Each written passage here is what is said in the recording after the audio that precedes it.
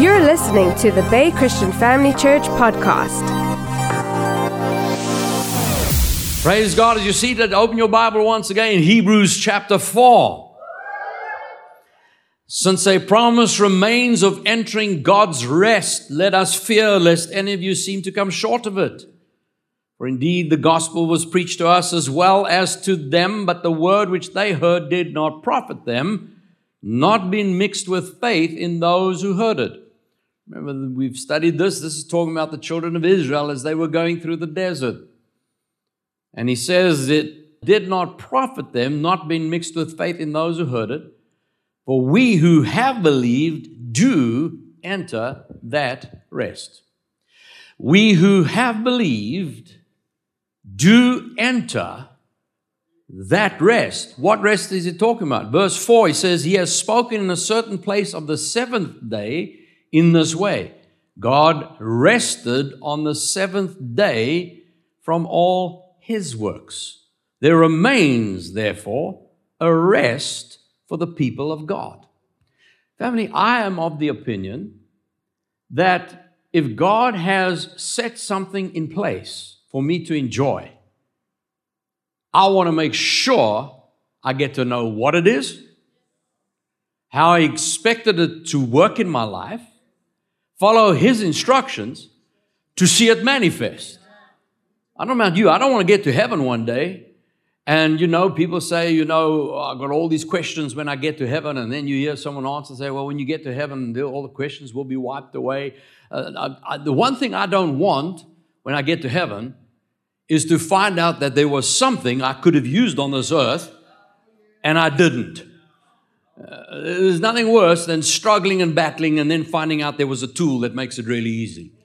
Come on, how do you know what I'm talking about? Have you ever done any kind of DIY or whatever? You tried this and you bump and you hurt your thumb and you cut your hand, whatever, and then someone says, try this tool. And you go, where's this been all my life? Come on, you know what I'm talking about. So in the kingdom of God, God has designed His kingdom to work a certain way. And if there's a rest that's available, I want to experience it. Because there says there that we have this rest available. Verse 10, for he who's entered God's rest has himself also ceased from his works as God did from his. Let us therefore be diligent to enter that rest, lest anyone fall according to the same example of disobedience. And so we've been having a look at the concept of the Sabbath. Now, something we need to understand that ultimately Satan works. Jesus said that when the word is sown, the enemy comes immediately to steal that word. And we don't have time to study that in detail today, but you recall that there's the hard soil. That's the person that just says, I don't believe. Well, the enemy doesn't mind because that seed will never take root. But what about those that do believe? Well, then he's got to bring tribulation, persecution. Do you really believe what you've heard?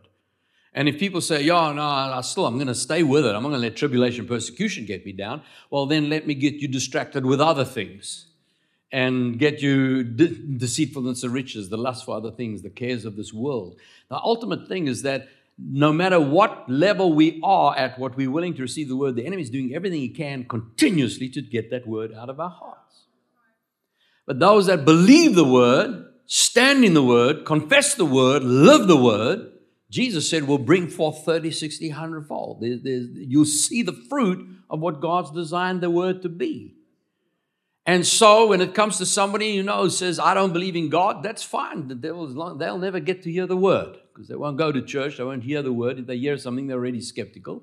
But what about somebody who says, I do believe. I want to go to church. I want to hear the word. I want to study. I want to know God. Well, okay, so you're studying the word, but I need to get you out of the faith of that word. So what does he do?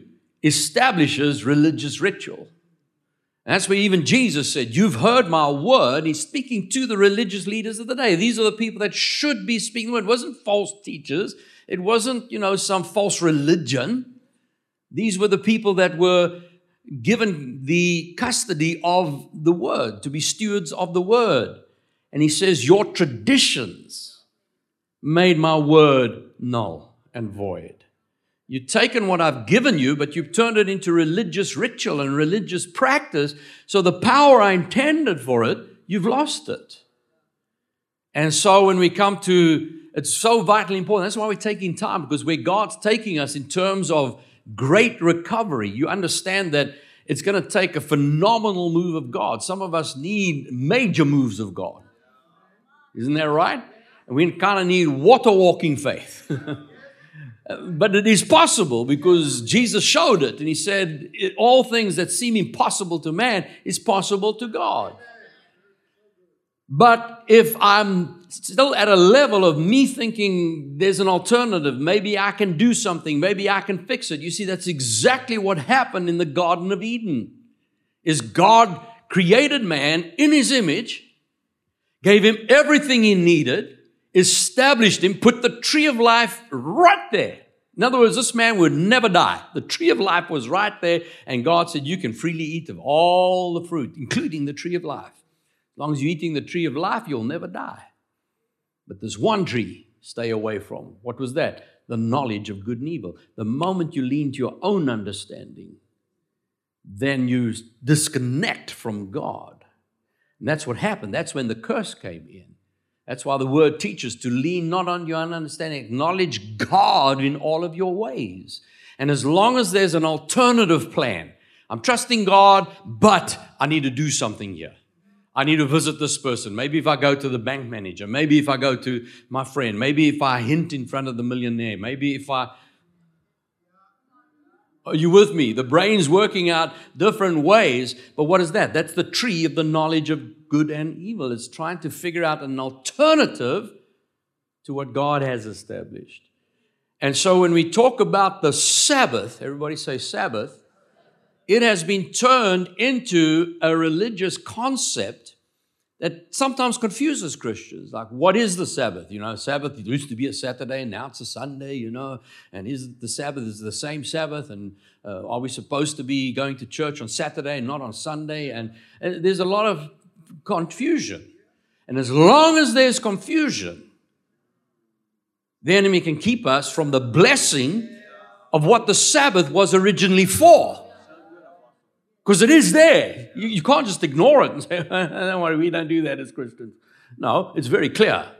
Because He even brought up that God rested on the seventh day. So, and He's explaining that in terms of faith. The whole of Hebrews is gearing towards, without faith, it's impossible to please God.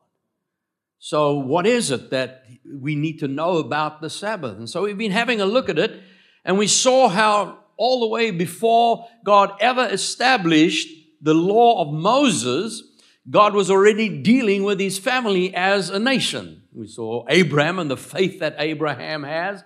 We saw how Isaac trusted God when he said, stay in Gerar, and he knew when he watched his father Abraham, how he trusted God. He said he'll do the same. And he saw God move powerfully in his life when he didn't have to try and figure out how to do things in his own strength. Just trust and obey God. Which leads us to Jacob, who also saw the principle of saying, if I trust God, everything He gives me, I'll always honor Him first. So the vow of Jacob. And then, of course, we went on to see how Joseph, even when he had been given a promise from God, even though everything seemed to be going the wrong direction, his brothers hated him, wanted to kill him, sold him off to slave traders. They sold him to Potiphar.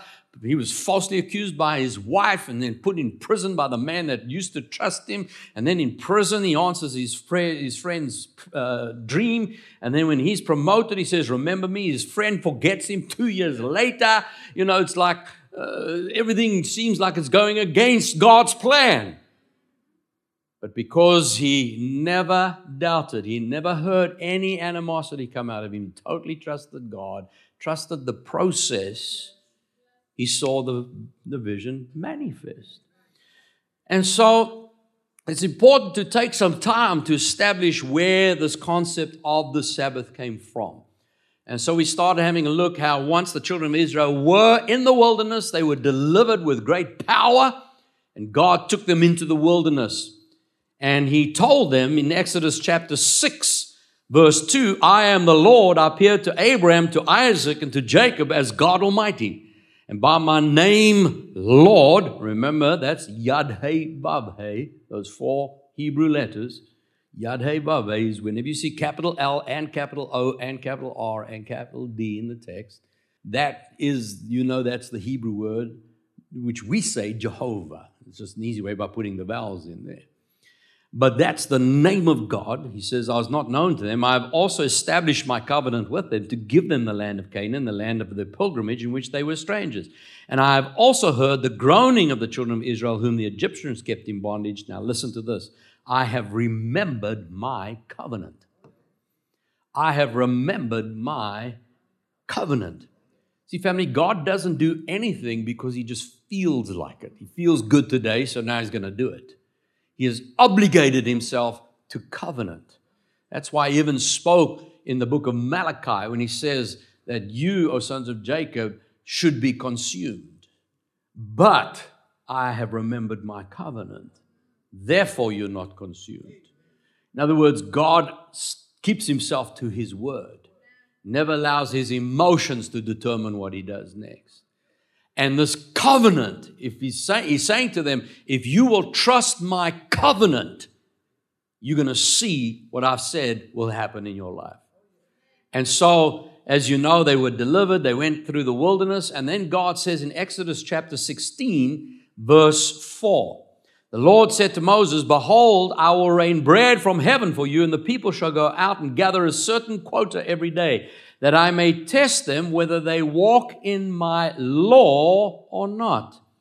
And it shall be the 6th day that they shall prepare what they bring in, and it shall be twice as much as they gather daily. Now, it's interesting that God would say, I will test them whether they will walk in my law or not. If you go and study it out chronologically, they haven't yet got to Mount Sinai. They haven't got any 10 commandments yet. They haven't got any written laws yet. What's God saying? There is a law. Everybody say law. See, sometimes we talk about the laws of God. No, there's one law. There is one law of God. Notice He said, I will test if you walk in my law. Then that law shows up as subsections. And you will see different laws. That's why when the rich young ruler came to Jesus and he said, how do I inherit eternal life? And Jesus says, well, you know what the law says. And He names some of them and He says, I've kept them all. He says, yes, but one thing you lack. You must understand that with God, it's not like you pass, your pass rate is 30% or 50% or 90% or 99%. Then you're a really good Christian. You break one of the subsets, you've broken the law. You see that? It's the law. This is how the kingdom works. And if you violate one of those principles, it's not going to work. So what's God talking about? He's not talking about statutes here. He's not talking about different articles of law. He's not talking about thou shalt and thou shalt not. He's talking about a system. If you understand, when I give you an instruction, it's for your good. Are you going to trust me? That's what he's seeing here. Are you prepared to believe if I give you an instruction that doesn't make sense, but you trust me? Let's see if you can keep what I tell you to do. And you know what happened is that every morning they woke up, God said, every day you're going to wake up and there'll be manna lying on the floor, and everyone go and gather an omer, 1 omer. That's like 2 liters or 2 kilograms of this manna, which is like a bread, a wafer. But He said, if you take too much or too little, you'll still have what you need for that day. But whatever you try to keep for the next day will have worms in it. It'll rot. It'll ferment. And of course, there were people that tried to keep some extra. And what happened? They woke up the next day, it was fermented. It had worms in it. You see in Exodus chapter 16, verse 23, God said to them, this is what the Lord has said, tomorrow there's a Sabbath rest, a holy Sabbath to the Lord. Now, this is the first time you hear the word Sabbath, and it's not under the law. the 10 Commandments. Yet. This is God establishing a principle. Everybody say a principle.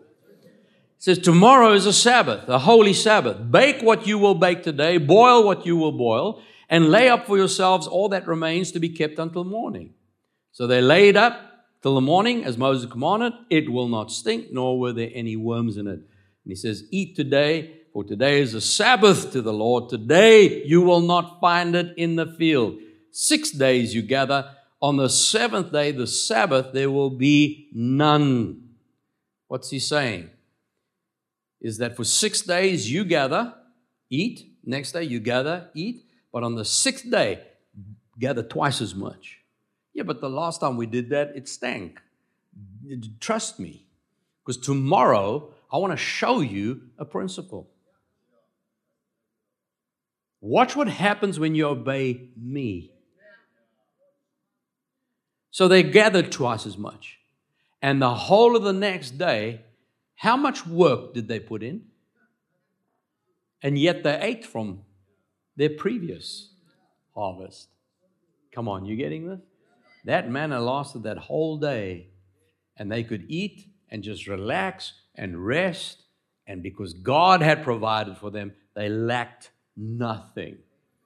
And the Bible says in verse 30, so the people rested on the seventh day. Everybody say rested.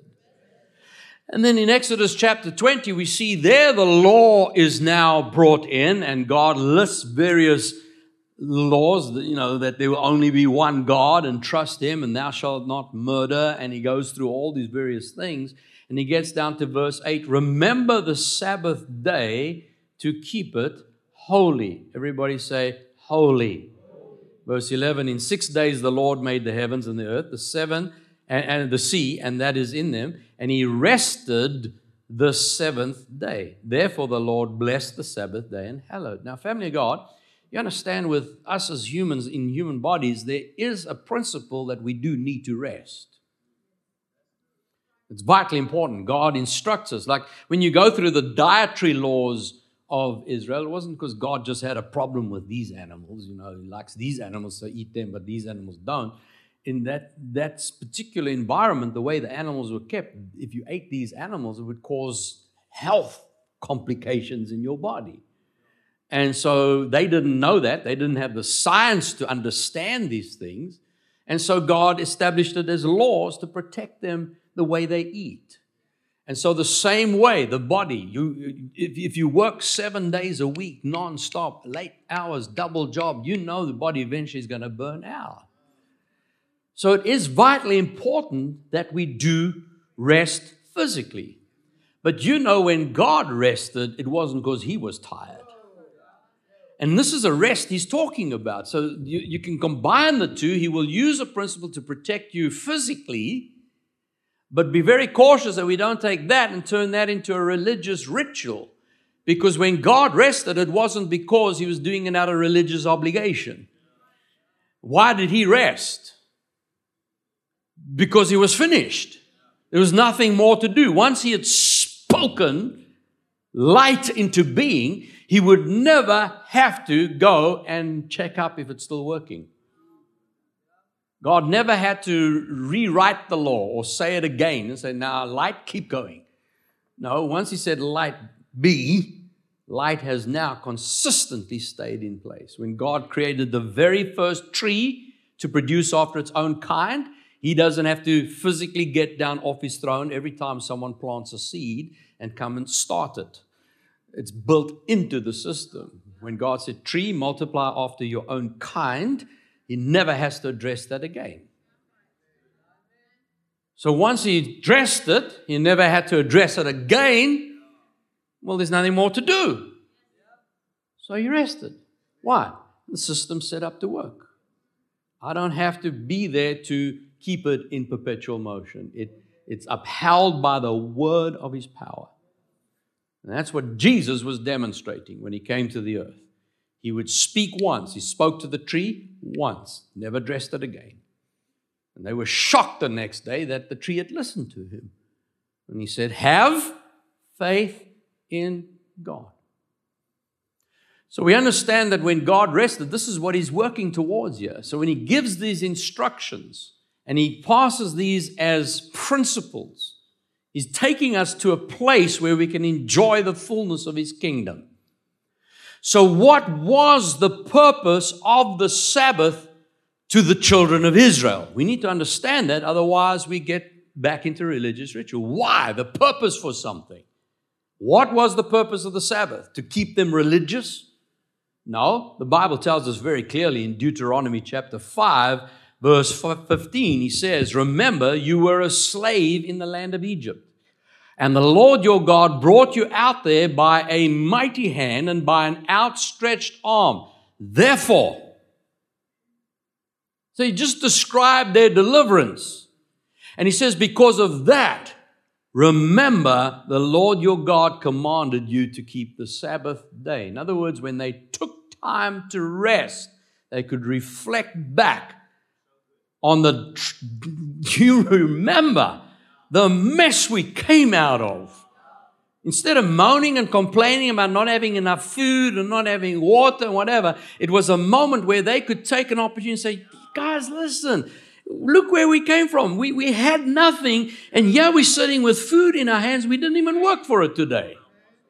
You're remembering a God that delivered you.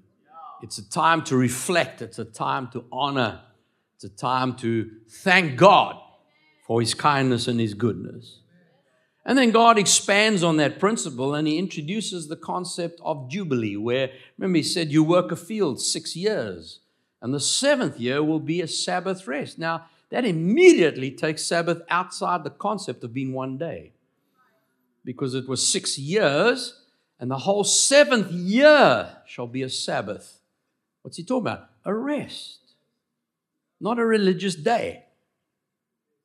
And then He went further and He said, right, now you take those 7 and you do that 7 times. Then on the 50th year, so now the back end of 7, that's already 1 year of rest. Now you're going to go into a 2nd year of rest. And that's your year of Jubilee. And in the year of Jubilee, the acceptable year of the Lord, everything that you ever lost, gave away, got into debt over, sold yourself as a slave, whatever, you are set free. Any property you gave away comes back to you. Everything reset on that Jubilee year. Hallelujah. And then remember Luke chapter 4, Jesus came to Nazareth, verse 16. As his custom was, he went into the synagogue on the Sabbath day. He stood up to read. He was handed the book of the prophet Isaiah. And when he had opened the book, he found the place where it was written, "The Spirit of the Lord is upon me, because He's anointed me to preach the gospel to the poor." Yeah, we see resetting taking place. He sent me to heal the brokenhearted. What was broken, restored. To proclaim liberty to the captives. You were in bondage, now you're free. Recovery of sight to the blind. To set at liberty those that are oppressed. To proclaim, this is the Jubilee year, the acceptable year of the Lord. And he closed the book, gave it back to the 10, and sat down, and the eyes of all who were in the synagogue were fixed on him. And he began to say, today the scripture is fulfilled. Fulfilled. You don't have to wait another 50 years for Jubilee. I'm here now. You're in bondage, and it's year 30, you sell yourself off as a slave. You're going to have to work 20 years. Jesus says, no, I've given you now the freedom to walk out of that today. I am now your Jubilee. I am that Sabbath year. So it's no longer a day, it's a person. Hallelujah. Say that Jesus is my Sabbath. Now we have to confirm that from the Word, don't we? You know I'm going to do that. Hype preaching isn't enough. You have to have Scripture. So Jesus is our freedom. No matter what you're in bondage to, no matter what might have stolen from you, no matter what has happened, you don't have to wait for the Jewish year of Jubilee. Jesus is now here. He said it's fulfilled. You just claim it right now. Today is my Jubilee. Hallelujah. Come and have a look at Galatians chapter 3. So it's important to understand why the law is there. Because if we don't, the enemy will hold us in bondage to it. Have you ever felt really guilty? You did something that you know broke God's law, and it took you 5 or 6 days just to get back into God's presence. Come on, how many of you ever been there? Some of us may still be struggling with that. I don't know, oh God, I have to come confess. I remember the very first time it happened to me. I was a young Christian. I did something, and you know what it's like. You know you shouldn't before you do it, and while you're doing it, you know you shouldn't. When you're done, then you know, what were you thinking? You're supposed to be a Christian. So now I must go confess. And I went up before God, and I was like, God, I need to talk to you something. How do I put this? Okay, I was over here, and well, you know what it's like. I'm just human, and I was really struggling to get it off my lips because you know you shouldn't have done that. How do you even say it? And eventually God spoke up. He says, "What are you trying to do?"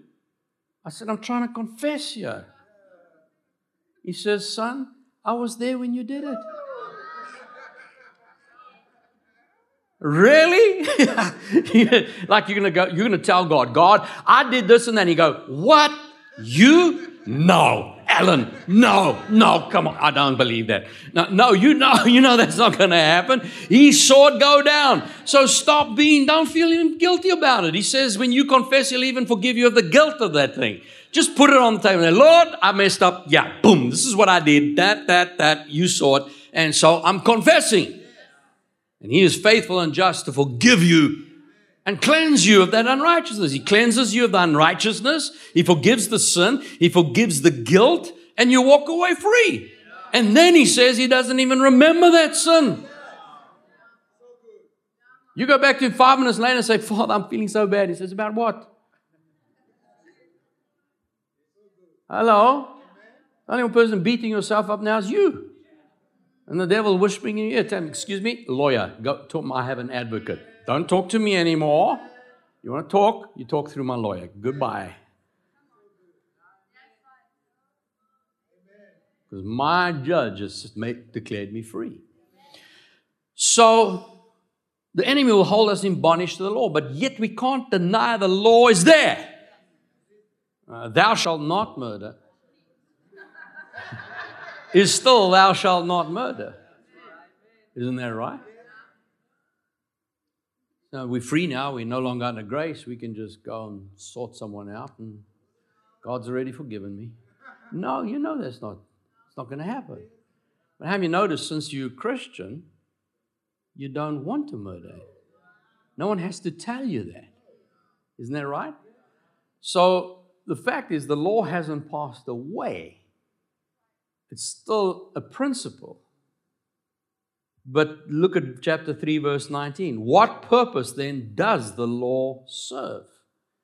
See, if we use the laws to try and prove to God how good we are, we're back into works of the flesh when we're supposed to be resting. So now I'm working all these laws and I'm checking every day that I haven't broken any of them, and I've got to go do a checklist. Oh, yes, one I have broken. No, that's not the purpose of it. So what is the purpose of the law? It was added because of transgressions. Why? God said to them, let me see if you obey my law. Here's what you need to do. And He gives them a principle of living 6 days by their labor of their hand, but then on the 7th day, trust me. And what happened? They violated that. They chose not to do that. Now, how many of you recognize that sin isn't just being evil, bad, and ugly, and nasty, and horrible? It's when God has said something and we don't obey it. In fact, the word goes so far as to say even when God tells us what to do and we don't do it, that's a sin. It's not just doing things that are wrong. It's also knowing what to do and not doing them. So because they demonstrated that they were not able to trust God, He then brings the law in as a document. It was added because of transgressions. Why? Until the seed should come to whom the promise was made. Who's the seed? That's Jesus. I want you to believe me. They demonstrated they're not able to. Now, they weren't able to because it wasn't driven from within. Like I said, how many of you are born again? Now, if you're born again, do you not murder? Do you not murder because you're afraid you'll be caught out and have to go to jail for the rest of your life? Or is it because you really don't want to? But you didn't know that before you were saved. So before you're saved, you have to make people afraid of murder. That's why when they had capital punishment, if you murdered someone, you would be executed.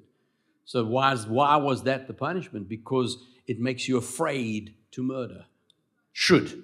But they found out that also didn't work. Why? Because it's the flesh. Are you with me? So because of the transgression, the law was put in place. Why? Until the seed came in. So God gives the laws because He knows Jesus is coming. And it was appointed through the angels by the hand of a mediator. Now, a mediator does not mediate for one only, but God is one. What's he talking about? A mediator means he works between two people. It's not just God, it's between God and us. So this law is a mediator. It stands between us and God. And he says here, is the law then against the promises of God? Certainly not. We're not doing away with the law.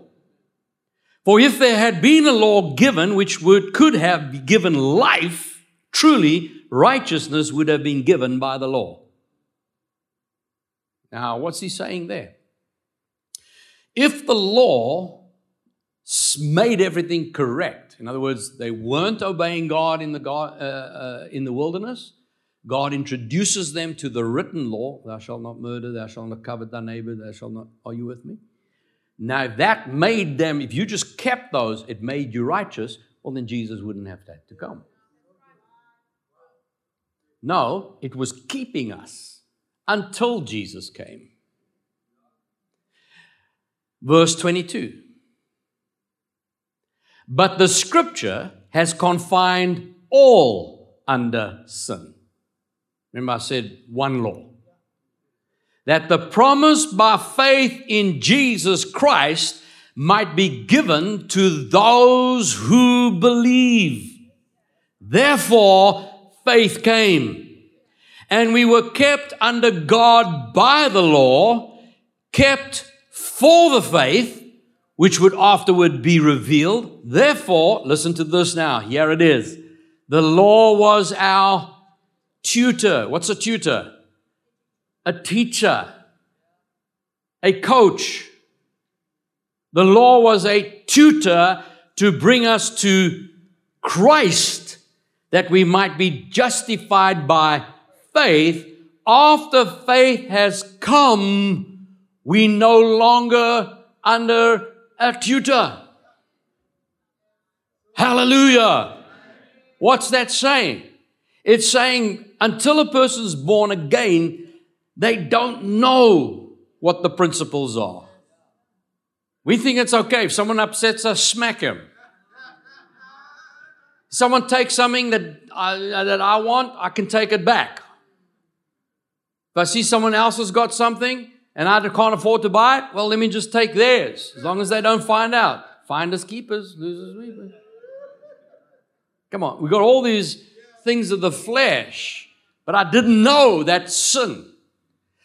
So the children of Israel, God introduces them to Him as their Yadeh-Vaveh, their God of covenant. I will provide for you. I will protect for you. And if you can start looking at the 10 commandments instead of 10 rules, thou shalt not, thou shalt not, thou shalt not, when you're born again, the thou shalt not falls away. You don't need the tutor anymore. Because when God starts with the very first one, I am the Lord your God, you have no need of other gods. Not thou shalt not have other gods. When you find out who I am, you won't want another God. Because once you discover who I am, you won't want another wife. You won't want to kill anyone. You won't want to steal. You will want to take this rest that I've given you.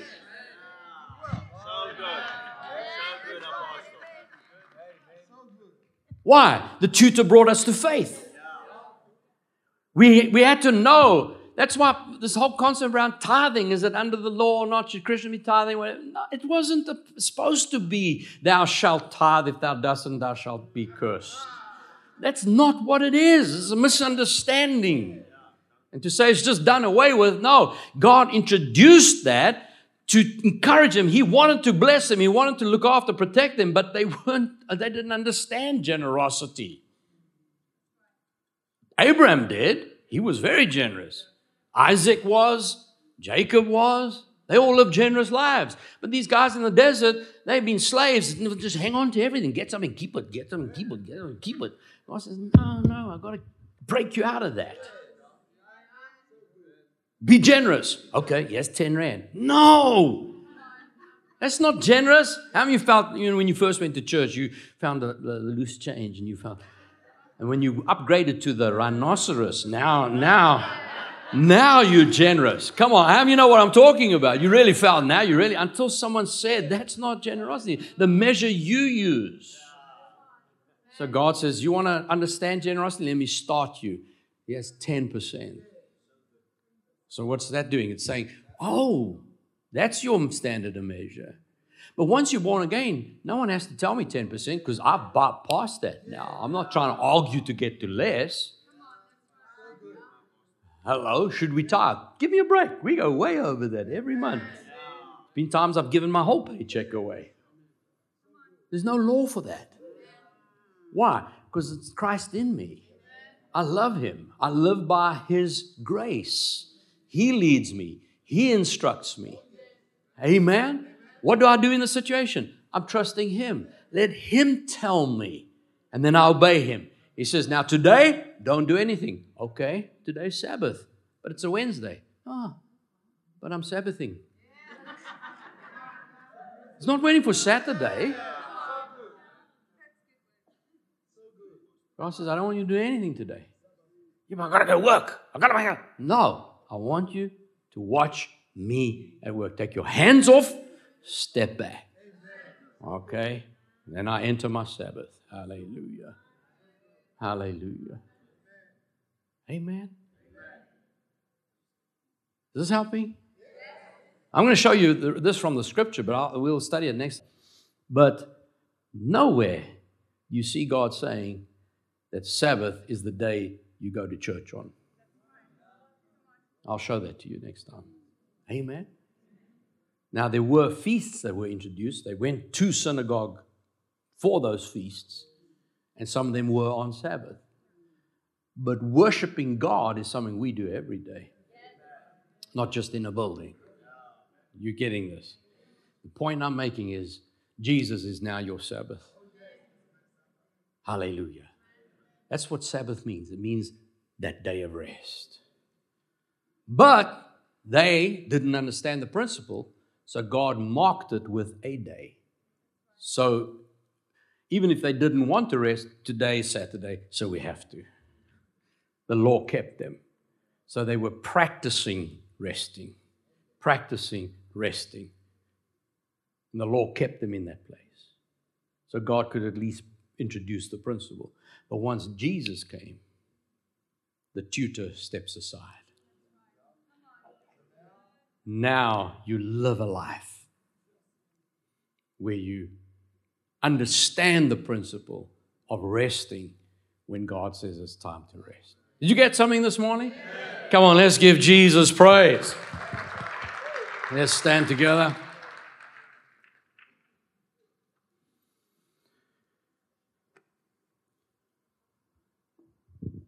Place your hand on your heart and say, today I've heard the word of God. That word brought faith to my heart. And I am a believer, not a doubter. As a hearer of God's word, I'm also a doer. I make a quality decision today to trust my Father. I'm listening for the moments He calls me to a Sabbath rest. He gives me instructions, and then when I've done them, He says, step back, rest, watch me. And I determine to take my hands off, take my thought life away from it. I'm not going to worry anymore. I'm not going to be concerned. I'm resting. This is my Sabbath. Jesus is my Jubilee. I am free. I'm provided for. I'm rescued. I'm made whole. I am healed. I am supplied for. Everything I need, I already have. So I enter a rest. He said it. I believe it in Jesus' name. Amen.